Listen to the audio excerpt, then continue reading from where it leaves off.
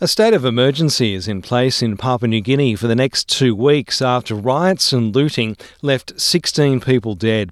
9 died in the capital Port Moresby and another 7 were killed in PNG's second largest city, Lae.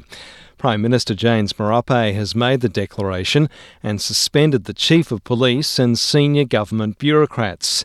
He says troops are on standby to act if there's more unrest. We have over 1,000 men from Defence Force ready on standby to come in and work under state of emergency laws within the next 14 days to step in wherever necessary to contain any situations that may arise going forward into the future.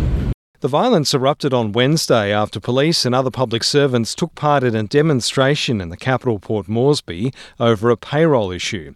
They decided to walk off the job, and that led to hundreds of people taking advantage of their absence to loot shops and set them on fire. Ian Cloth runs a retail group in Papua New Guinea.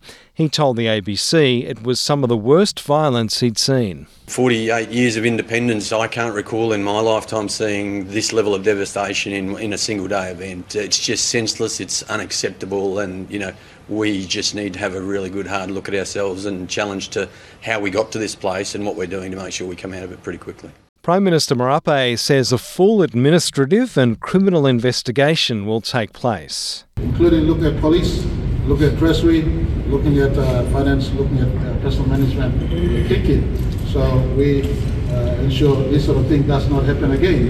And more importantly, we secure democracy, we secure rule of law. Dr. Elizabeth Kopel is from the PNG National Research Institute.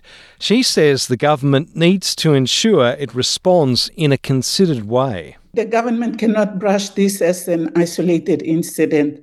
It will keep coming back to haunt us over and over if we don't look for a lasting solution. Dr. Kopel says the rioting was opportunistic, carried out by unemployed people, some of whom are literally starving.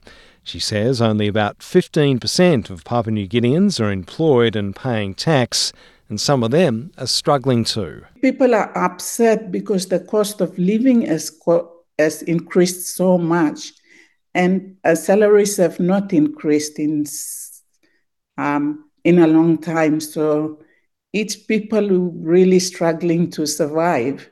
Greg Diet, SBS News.